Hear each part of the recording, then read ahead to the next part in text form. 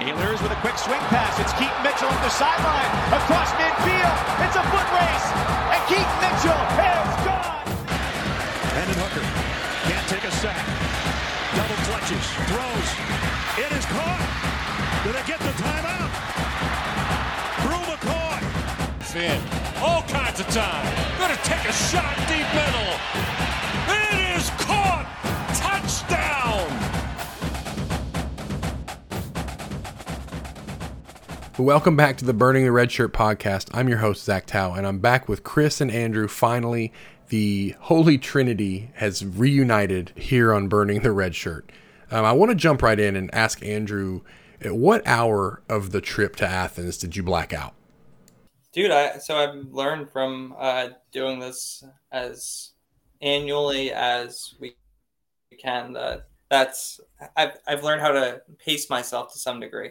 Stillwater, when we went to Bedlam, was probably the closest I've come to just being in a total blackout on game day. Like all the games I think we've gone to, with the exception of maybe one or two, and closing in on 10 at this point, I would say for trips. All the games with the exception of one or two have been 3:30 games. And the idea, right, is you're trying to get to the tailgate as early as you can, factoring in different variables. You're talking what that nets out to is probably about like a 9 a.m., 9 to 10 when you start getting after it type deal.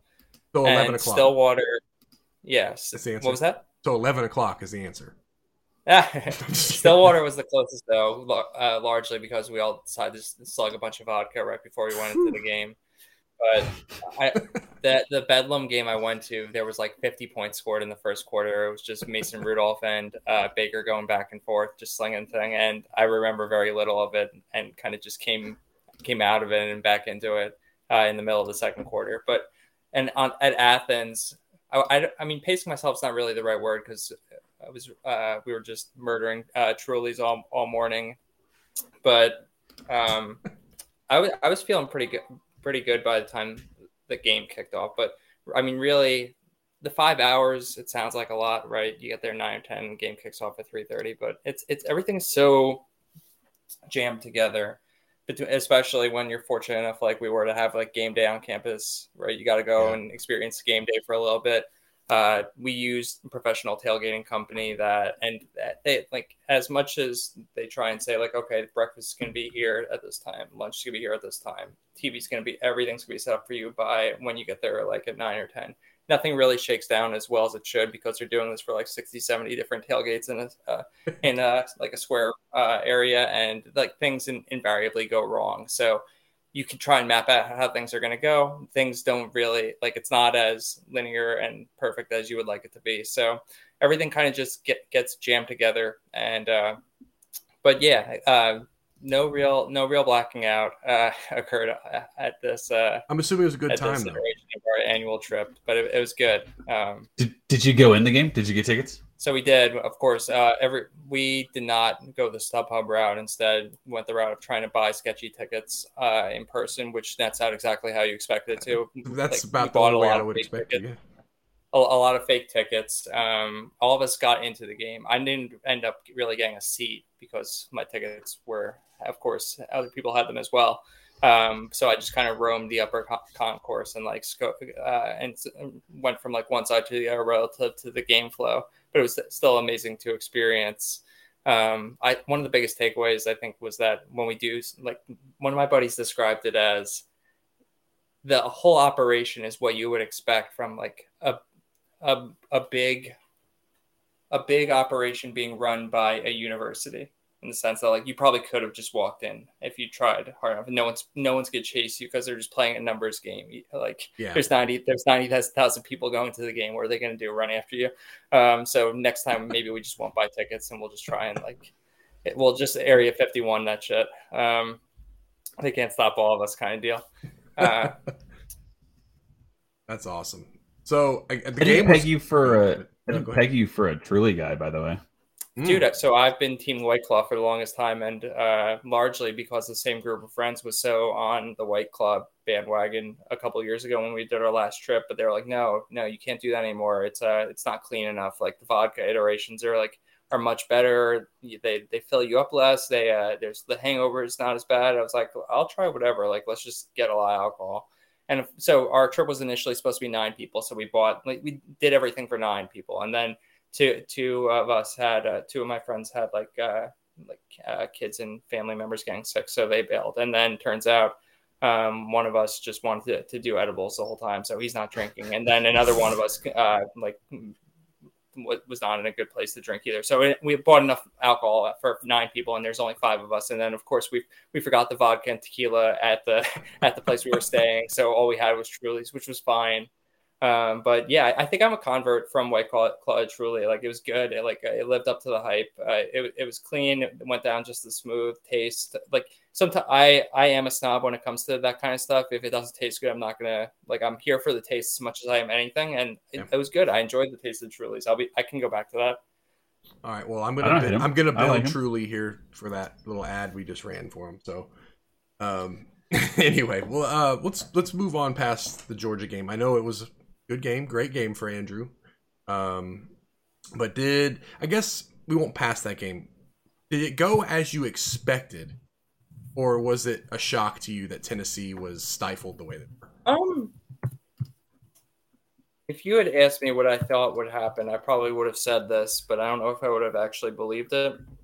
I mean, it was great the only thing I would say that was a letdown is the confluence of events between the weather and just the total game control. Didn't lend itself to Stetson throwing for 405. Instead, they just kind of said whatever in the second half and let him sit on his 250 and 3 or whatever it was, which is a little annoying. But I felt pretty confident going in overall, so I can't say I'm surprised. The vibes of the crowd in the post game and just overall the atmosphere definitely was comparable, I would say, to when we did Alabama and for my bachelor party, and number 5 Alabama took down number 1 Mississippi State at Bryant-Denny, and the fans were just like, we expected it. Right.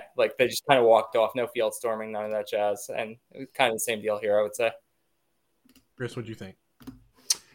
I think in my heart of hearts, I knew Georgia was just going to control the game and win convincingly, but I just really wanted Tennessee to win, so I couldn't say it out loud. So let me ask you this. Does it make you think differently of Oregon? With much changes. Well, no. I mean, I know Oregon's a better team, right? I'm saying that's such a.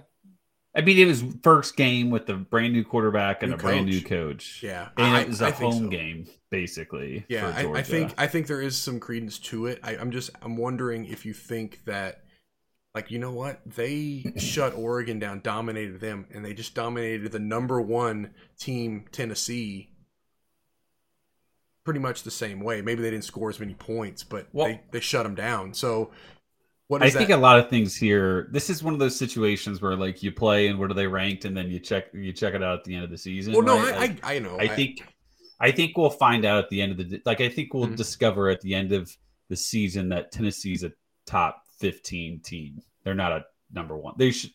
They were number 1 because they had the best resume, but that doesn't make them the best team, right? And then Oregon, I think, I mean, if they're undefeated, they 100% deserve to go in the playoff. If they're 12-1, they have a strong case, right? Or they're not going to be undefeated. They're 12-1, they have a strong case if they win out, right? Right. But I have a feeling they lose one of them, and I have a feeling if they did make the playoff, they'd get smacked. They have to be a 3 seed too, right? Because no one wants to see Oregon again.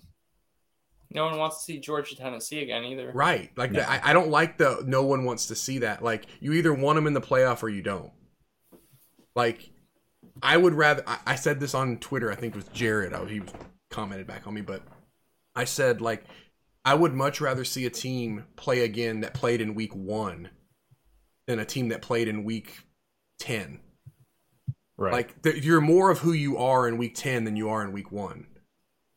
And that's obviously my opinion, but I just feel like if you're going to try to avoid rematches, then you can't put Oregon in at 4, and you can't put Tennessee in at 4 if Georgia's number 1. So, I don't know. I'm not trying to get into a playoff I think discussion. the Tennessee thing is fine. I mean, I think rematches are unavoidable for one. You're right. They are. They're going to happen at some point. Especially with a 12-team playoff coming. Yeah. But those spots don't feel as like precious, right? When there's 4, it's like, man, you really have to get this right. Like, and when there's 12, it's going to be like, well, like, are we really going to get upset if the whole point they get is a rematch, but they were the 8 seed? But the problem is when you have 4 spots, it's you rank the teams. Well, we really think they're the 4th best team, but we don't want them to play the 1 teams again, so we're going to put them at 3. Well, you know how we feel about this. Andrew and I have discussed this. I was just going to say, they're going to do whatever they want. Teams, what it should be, right? They're going to do whatever they want to make people talk about it and stir people up. Right. And then when it comes down to it, they're going to make a business decision. You're right. I don't disagree with that. I'm just telling you my thought process. Okay, we won't talk about Maction this week because Andrew is recording the games tonight. He doesn't want to talk about them, so we won't talk about those games. But we'll talk about last night. Andrew and I are playing in the playoffs in Dynasty, and it was kind of like Andrew, actually, I'll quote him, it's a chess match when you have Maction players. I had DeQuan Finn. It was kind of almost game time decision whether he was going to play or not. And I don't remember who are you considered playing. I don't know if you did or not. I don't know what you ended up actually doing. It was I screwed it up. I knew I was playing Wiggles on Ohio. Whoops, he put up like 2 points, and then I was on the fence about Jawan Newton, and I did not play him and should have because he got all the targets, and the line was more than acceptable in half PPR. I think he put up a shade under 20, which I would have taken. So.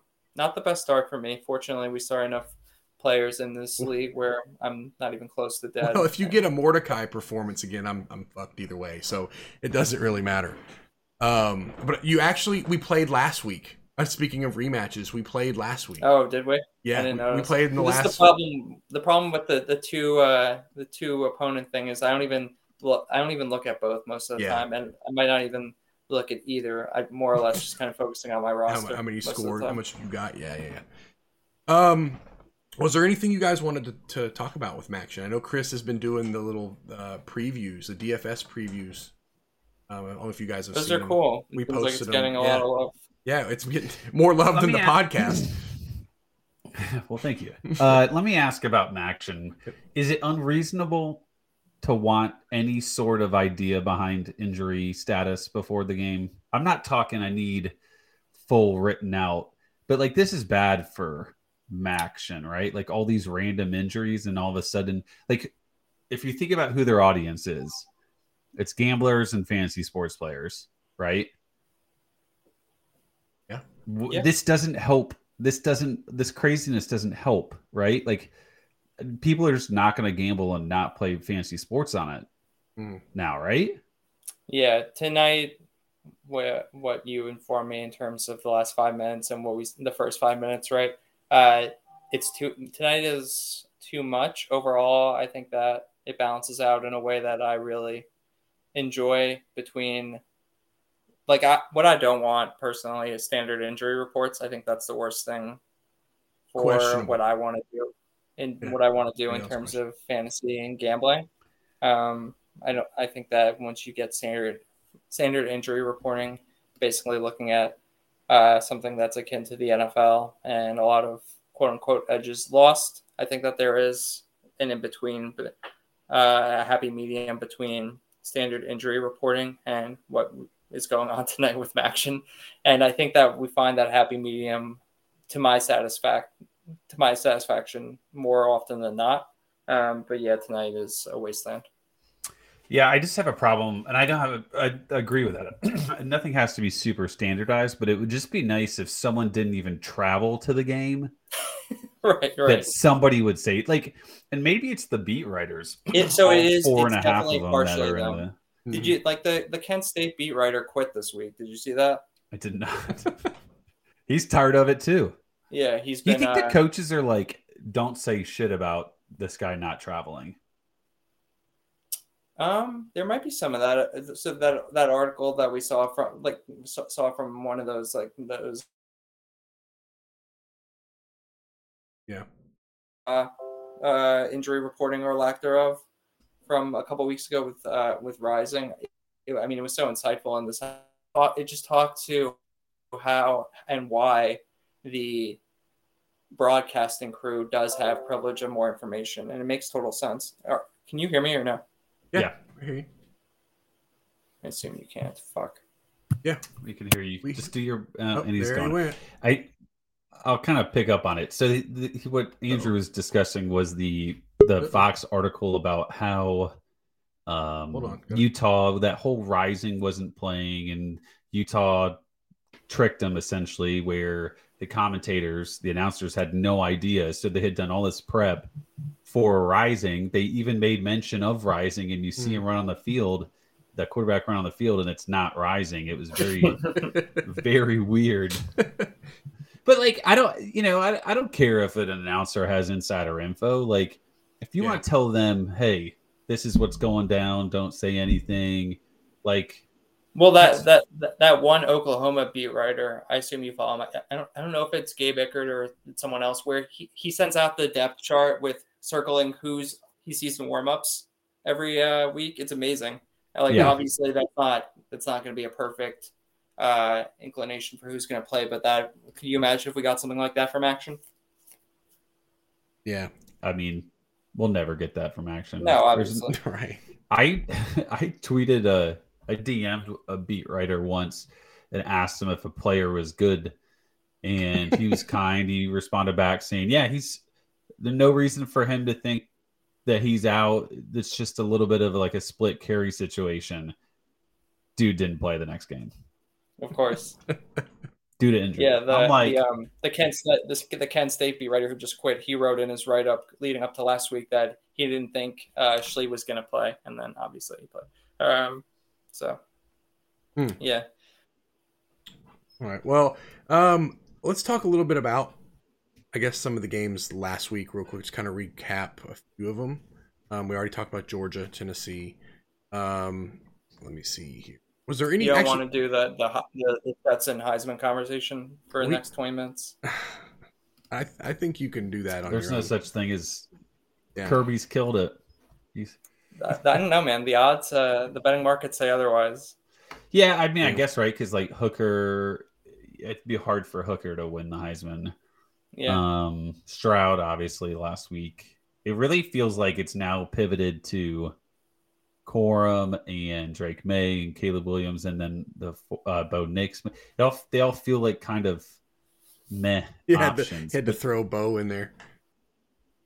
We know. I mean, his season's been incredible. I don't think he's going to win the Heisman. I mean, you'd have to have a lot of stuff happen for that to actually happen. But he's definitely put himself in the top 5 category. Yeah. So like a lot of stuff, like Alabama losing to LSU.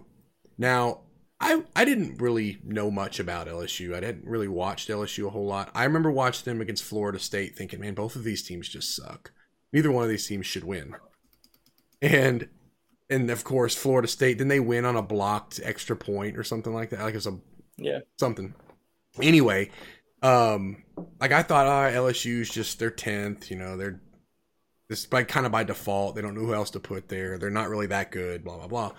And then I'm watching this game. I'm thinking like, okay, maybe Alabama's just not any good. Because I like refuse to believe LSU's any good. For some reason in my head, I didn't think LSU was any good. But Jaden Daniels has actually put up a really good season. A lot better than we thought after about week 1 or week 2. So what do you guys think about him? Or LSU in general? I mean, there's no way they beat Georgia. Like, that offense is way too one-dimensional. It's just Jaden Daniels running with his, like a chicken with his head cut off, right? Like, yeah, he's very good at it. He's a strong runner. He's not afraid to take a hit, but like, the defense showed up too, though. Do. I mean, they showed up to play Alabama. I mean, it was... Well, the OC is this old Cincinnati OC, and it's basically just what they were doing with Ritter. It's like, all right, go make a play, hit a receiver, throw it to a tall receiver, use your legs, and let's do it. Yeah. So Andrew, do you think that that is a competitive game in the No. SEC championship? Yeah, No, right. I So don't think LSU makes it to the SEC championship. They're going to lose after Thanksgiving to A&M, definitely, and they might trip up before then too. they have to lose twice, though, right? Yeah, they get Arkansas. Dude, Yeah. Hornsby might start. Did you see this? Did not. Oh. Yeah.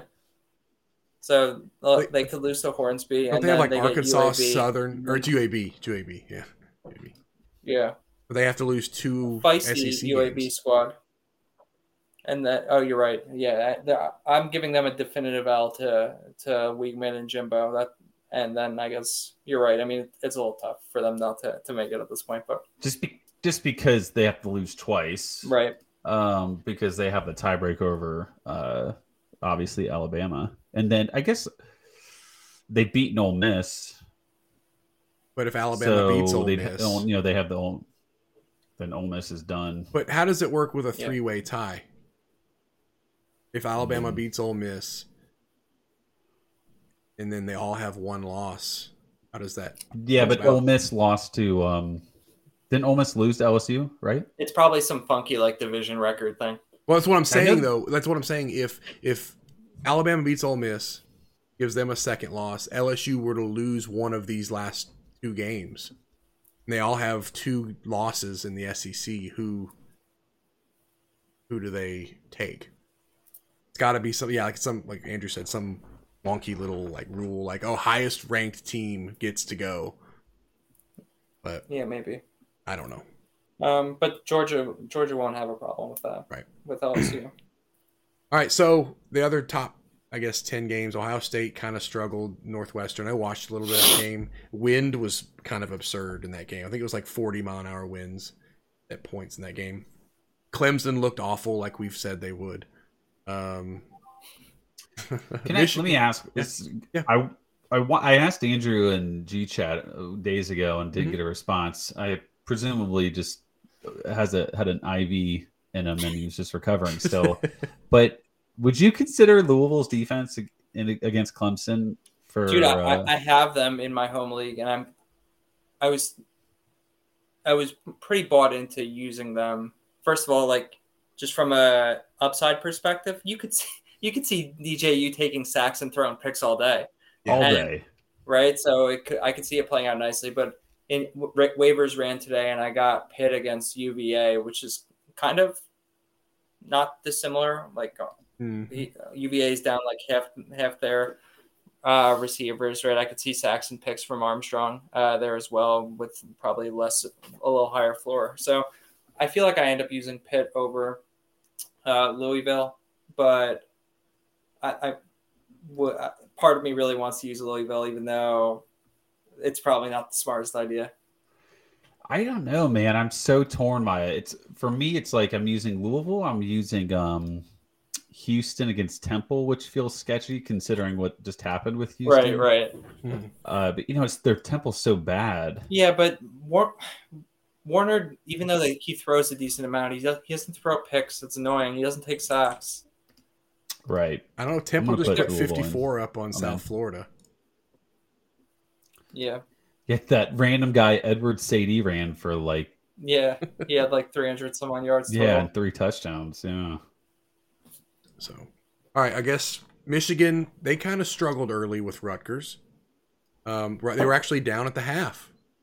I almost said something in the G chat, but I was like, I'll wait and see if Rutgers gets to the fourth quarter. You knew it was coming. Yeah.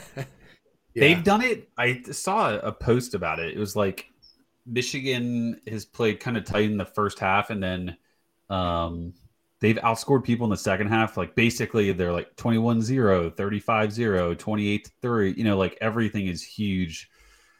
And I think someone said, I was looking at different, of course, highlights, clips, and things like that. And I think people, like the offensive line just wears people down, and then the running game just explodes. Yeah. Another one, I guess, UCLA beat Arizona State. Talk about Heisman candidates. I've mentioned him before. DTR is playing well. If they can win out, it'll be quite interesting how his stats will stack West up. of Mississippi, though. You're right. No, there is a bias, but I'm just saying statistically, because I would assume they'd have to go through.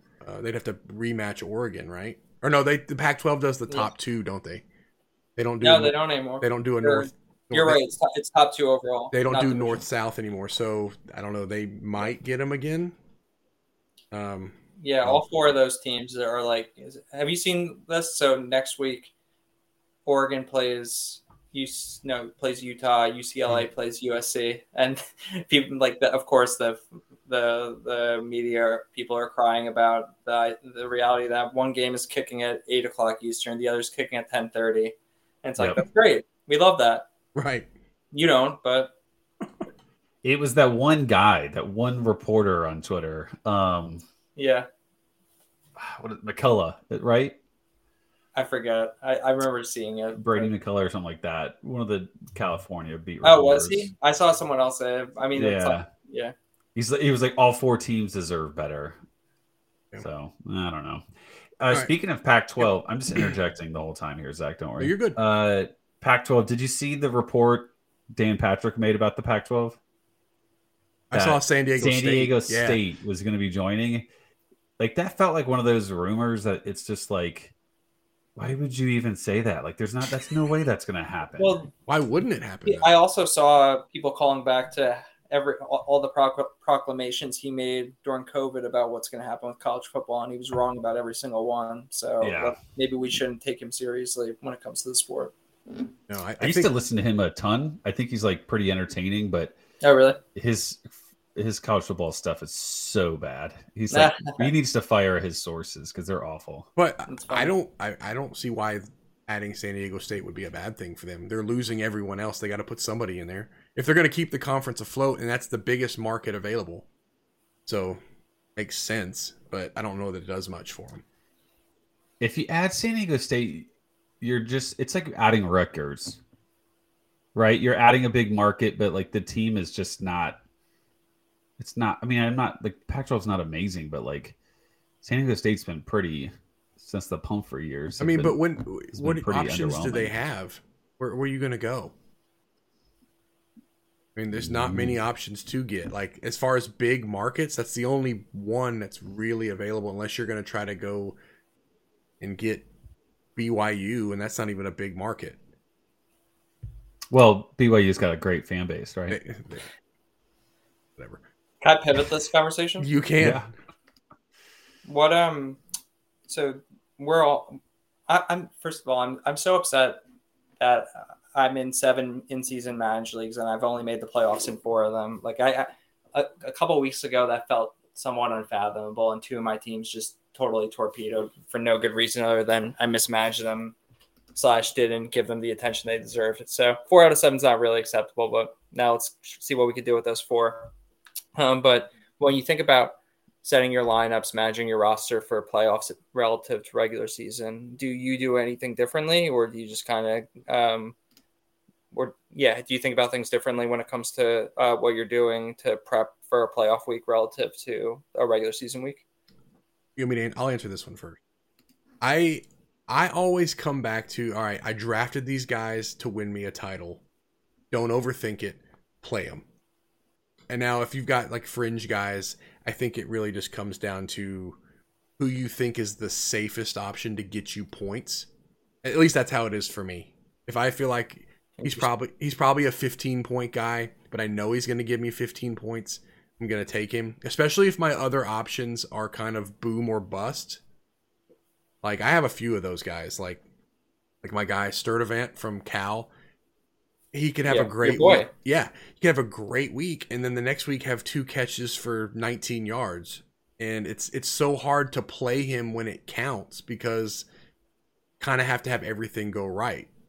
But I could have another guy on my bench or on my team that gets me, 8 catches, 100 yards, and touchdown, and I'm happy with that. I can't argue with that, but Chris might think differently. He might go a little more. I made it in 2 out of 5, and unacceptable. It's just the 2 most important leagues at least, but most of my teams are pretty top heavy, so I don't really have a ton of like decisions to make. But I definitely want more consistency out of it. But I've also found myself just maneuvering action. Like some of my best players were like Devontae Walker, and Lou Nichols, who's been weird all season. So like I have found myself sitting here thinking like, do I just put Nichols on the bench and then if he's confirmed playing, I put him in? So I'm more looking at like backup plans in that regard. And then like Addison on a Friday, I have Taj Washington, which is nice, but it just becomes a situation where I have to be so on top of it, which is really frustrating. Dude, I have in my home league, I have Addison, Mario, and Taj. I have no idea what I'm going to do. I think I'm going to end up just playing Taj. Yeah. Oh, I think we lost Andrew again. I was like in no shape to actually be using my brain. Saturday night, I was still able to monitor stuff, and I saw that Mario and both got ruled out going in like pretty early on for last week's game. I have no idea if that's going to happen. Can you hear me? Yeah, we hear you. Shit sucks. He's gone again. This is great. I've run into that with Taj. That like I had just said. So it is interesting just to have to fight that battle. I think you're probably smart, Andrew, and that you need to just play Taj. But the problem is, it's kind of like with tonight with Devontae Walker. I have Poke on the bench, and I was like, well, I can't play Poke if both those guys are playing. And so I ended up just not playing any of them. You know, I would rather just play it safe and not take the 0. Like I'm playing Kyle Francis, and he's playing Whaley, but he had no real idea that Whaley was, you know, and he played him in a flex spot. So you definitely have to pay attention to the days of the week that they start, because he just killed a flex spot. You know, now he has one less option for some other bullshit to happen to his running backs. I've done a lot better on strategically lining up my flex spots.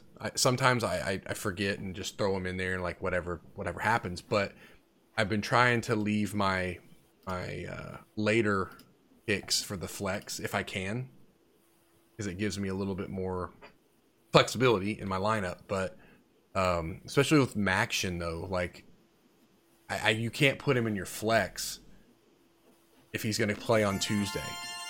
What is happening? I got music in my headphones, guys, but I don't know where it's from. Yeah, it sounds cool. I think that's fair. You guys hear this? The introduction. Can you hear me? I can hear you. I think where did that come from? Stop touring ESPN and getting. Is that me? Oh, it is me. Stuff on in the background. Yeah, oh, wow. It's not. That us. was It's awesome. never us. That was a cool sound. Well, anyway, you guys will hear it on the pod. But yeah, go on. I was gonna go down a tangent that no one wants to hear, but my take is the opposite of you guys. I will lean into the idea of, okay, that these are my best players. I'll roll with them during the regular season, but more I think about when it gets to postseason time. I'm not relying on any stupid narratives like start your studs or these guys are got here. If I lose, it's going to be because I made my own bad decisions and I use my own brain and my own logical arguments to arrive at the conclusions for who I thought it best to start. Obviously, they're flawed a lot of the time because they're all just largely based on disinformation, conspiracies, and what the garbage that we have to deal with in college football. But I don't know. That's how it'll allow me to sleep a little better at night than just leading into some narrative. So, but regular season, as long as I don't need to win, I'm fine kind of just setting my lineup and reacting relative to news that we get without trying to overthink things too much. That's fair. Like I think I kind of do that. I know I said I start my guys that got me there, but there's a lot of times where I'm like on the fence between two guys, like a guy that I've kind of rode with all year, but he hasn't really performed. And this is how you arrive at starting Wiggles and his 2 points and benching Juwan Newton and his 22. So, right. But Wiggles was a good play though. Yeah. You know, it wasn't like I would have done the same option. thing. I would have done the exact same thing. Yeah. Like last week, I had my quarterbacks were Will Levis and that Travis Marsh from South Florida, who I picked up. What made you start that guy? Well, if you saw my other options, you would have done the same. I had DJU against Notre Dame. N'Kosi Perry, I think, was on a bye. DeQuan Finn was a no-go. AJ Swan was not happening. Like it was one of those. I picked him up because he was starting at South Florida. He's got some eligibility. I said, yeah, I can ride with this guy for another year, see what happens, right?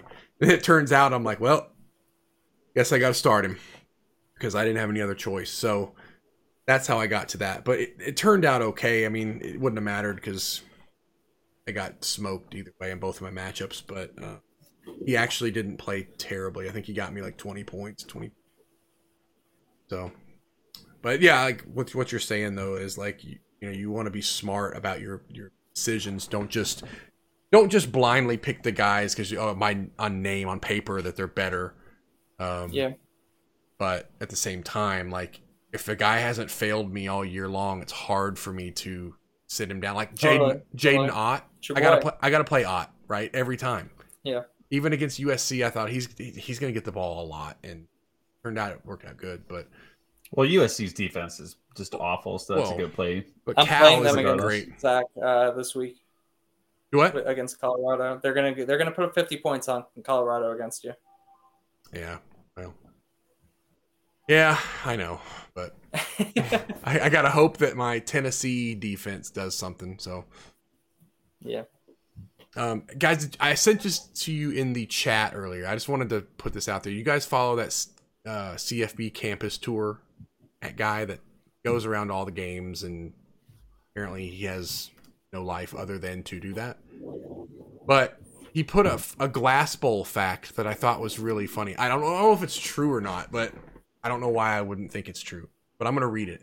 Trajectory of the rocket outside the stadium is pointed 25 miles south towards Bowling Green State University. If the rocket were to be lit, it would blast off and land directly on the 50-yard line of the Falcons' Doit Perry football stadium. I mean, they got to be big rivals to do that, right? Yeah, you would think. That's true. It's like an act of war, is it not? Like if a country lines up a missile like directed at the Pentagon, like don't you think that we're taking that pretty seriously? Is it a live rocket? I don't know. Probably could not. It feasibly. See, it's shit like this. Even with all the money that we light on fire in the MAC, it's still why it's shit like this is why it's like one of the best conferences and why I'll always come back. Yeah, and they have like the weird rivalry trophies and stuff. But yeah, so weird. The wagon. Are they the wagon wheel, or is that's Mountain West, right? Or no? That I think the wagon wheel is Kent State, Akron. I could be making that up though. I'll tell you in a second. Did you guys see who's going to be playing on weekdays in October next year? Conference USA, right, dude? That fucking conference. Like, I'm convinced that conference will continue to only exist, even more so than most of our conferences now, like to line a very few select people's pockets. Like there's no reason for these teams to exist in conglomeration together. There's no greater benefit that's coming from this. There's no regional ties or anything. It's literally they just were like, hey, do you want to join my club? And some teams raised their hands and were like, yeah, I'm in. Oh, can you be D1 first, please? And then the teams did they did it so they could be D1, and now they're Conference USA. I wonder if they'll have an actual in-person media day now. I highly doubt it. I don't think Conference USA is quite veering back in that direction. But yeah, the specs on their TV deal are so funny. Can you hear me? Yeah. Okay, good. What did you? I only know that they're going to be doing weekdays in October. What else is there to it that we know right now? Each school is getting $750,000 a year for the TV deal. So does that mean that Louisiana Tech doesn't have to get their ass kicked by Alabama next year? Or well, I guess it means that like Caleb Williams and Jordan Addison are like making more than these schools with their TV. I was about to say what a boatload of cash. And there is the argument, right, that it's like, oh, it's more about the exposure and like long-term type stuff or whatever. It's like, fine, but you're like, I don't know. It feels gross. It just like this conference, I feel like conferences can dissolve. We don't need just because it existed historically. Similar, like the Big 12 could have dissolved, I think, if all those G5 schools didn't come to bail them out. I think that would have been the best thing. And then the AAC could have risen to be a power. They could have commanded that power and we all would have been a lot happier. But no, I don't know. I think that the natural order of things, though, is not necessarily the Conference USA existing. I don't think that necessarily needs to be the case. Everyone's trying a little too hard there, and I mean, to be determined how it plays out. And obviously, I'm here for the midweek October void being filled. Right, I'm down to watch. I'm down to gamble. I'm down to play fantasy sports. I'm down to have some football going on and Tuesday and Wednesdays in October. But it's a bit contrived. Who do you think is the most valuable team in the Conference USA? Like, if there's I don't one even think team I can that's name them all. appealing, I had to. I'm literally staring at a list, or else I could tell you. Like, I guess WKU, right? They're still there. That team's not appealing. I mean, UTSA. in terms of, Are they still? No, are they still CUSA? UTSA currently, yeah. What about UAB? Do you think UAB is like a better program / more appealing? Appealing in what way?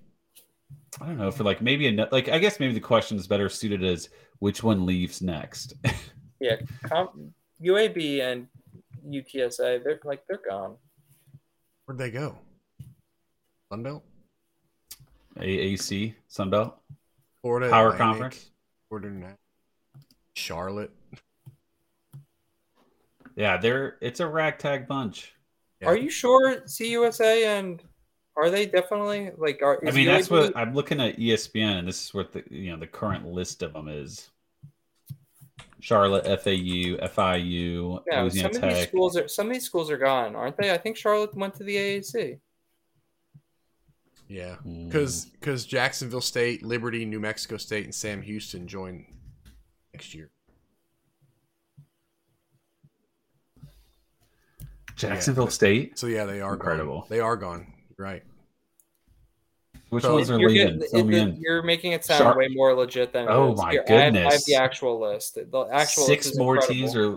Yeah, my bad. 6 more are leaving. Yeah, it's New Mexico State, UTEP, Sam Houston, Louisiana Tech, Jacksonville State, Florida International, Middle Tennessee, Western Kentucky, and Liberty. Jesus Christ! I have to write about those people next year. Yeah, it's an amazing group. So where did they go? Where did those teams go? I think a lot of them are AAC. Charlotte, FAU. Yeah, because they Texas. lost Houston and Cincinnati, right? Yeah. Rice, UAB, and UTSA are gone to the AAC. 5 teams just said we're out. We're going to the AAC. That's funny. Love it. So, by the way, the number one rivalry in the MAC is the Battle of I-75, which is Bowling Green, Toledo. That's awesome. So Toledo just has like an eternal rocket pointed at their university. It's great. That's awesome. I hope that's real. Actually, like it's not. It could just be complete like a fable, like that they tell everybody on campus. Like, yeah, this is pointed at Bowling Green's 50-yard line. But I mean, how would you do the math on? I mean, you gotta light the rocket, but you got to know the rocket's speed and the angle at which it comes out. It's got to be pretty accurate, right? It's got to be at a certain. Angle. Yeah, I mean, why not do it? If that's your rival, why not? Yeah. I mean, now it makes me question. Okay, what's Bowling Green got to shoot back? You send like a horde of Falcons at him, or what? What are they doing? They've been training Falcons for years. Yeah, just waiting for the right time. Oh man. Well, I don't know how much do we want to talk about this week at all, or do we just want to leave it there? We can leave it. I'm looking forward to in coming weeks. I want to.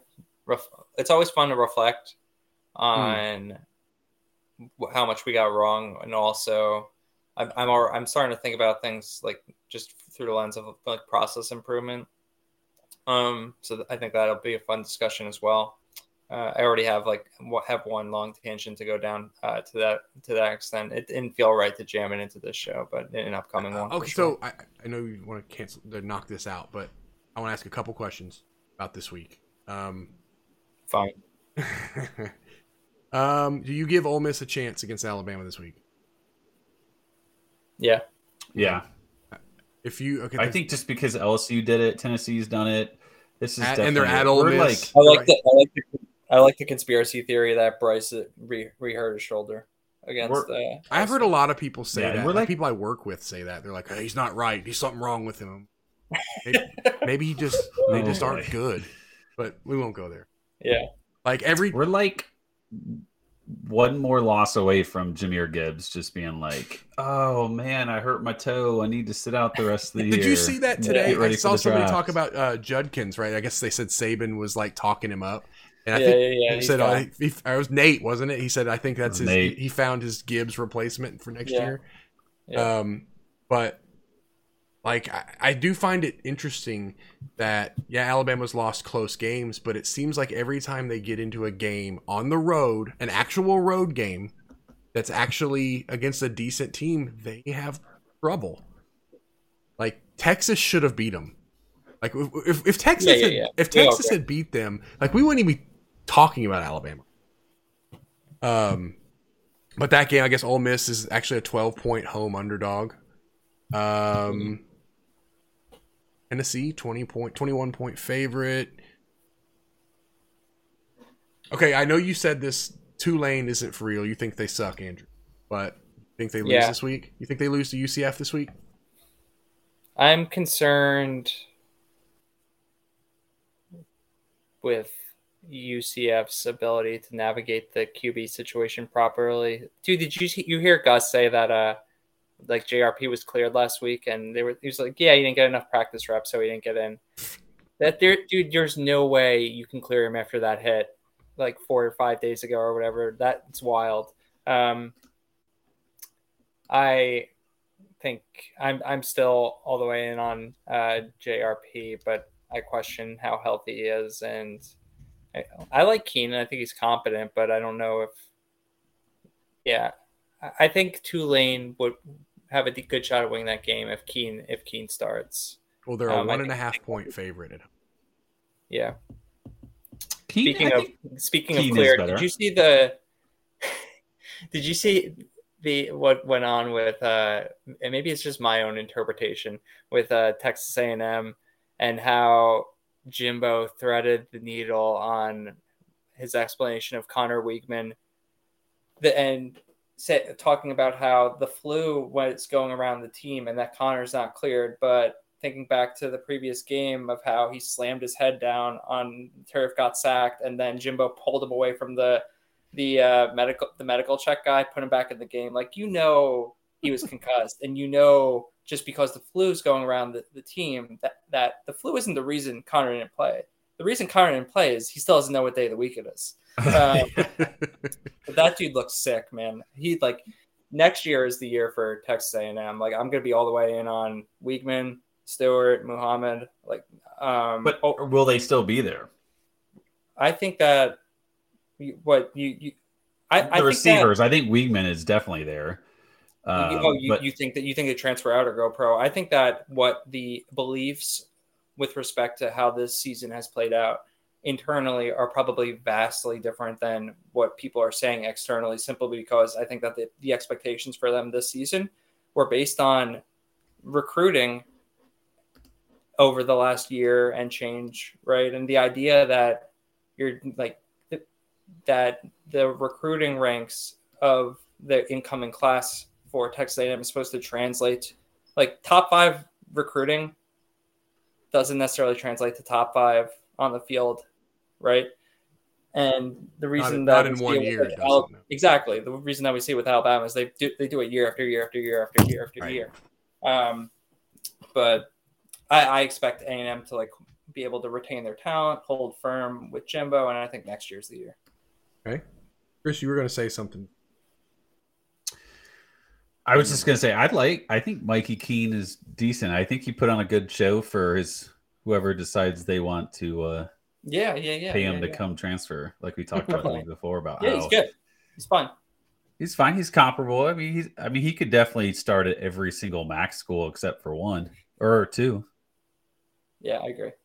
All right, there's one more game. Is this the game that TCU finally falls?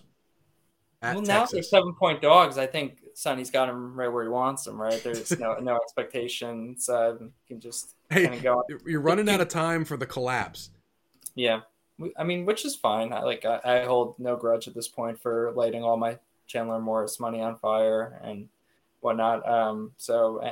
Let's cash that Big 12 18-1 ticket, but there's no way Quentin Johnson plays this week, right? Like the term was high ankle sprain. No one comes back from that in 5 days. Like he looked bad when he got hurt originally, and I think that's when the clock started. So he'll be at like what, 2 weeks, 14 days, and that's still not enough. Like Cedric Tillman, he didn't get hurt last week. He was hurt 2 weeks ago, could not really move laterally, but like straight line was fine. He played the rest of the game, and then I think he played one snap last week, and then he was like, it just didn't feel right, so I stopped. Which to me means that would have been fun if you had the over on his player props, right? I can only imagine how mad I would have been about that. So I think what ended up happening was he tried to play and felt like shit because the adrenaline wasn't there like it was the week before. And so, I don't think he plays, but because Tillman was out, I mean, he had the surgery, but even then, right? Like he still would need another week or two. Yeah, I think it'll be a fun game. It'll be good. All right. Well, now we're for real going to leave it there. Had a few hiccups in the stream tonight, but I thought we did good. Hopefully, self-proclaimed pretty good podcast this week, guys. But I don't know if we'll all three be back next week, but some form or fashion, two of us will be. Heck, Chris is like in these little solo videos. Maybe he just does the pod solo. We just do a mailbag. We do a mailbag and let Chris just answer questions. But anyway, nobody guys, wants to hear that. Appreciate you guys listening to us. Make sure you like and subscribe if you haven't already. But next week, guys. See you later.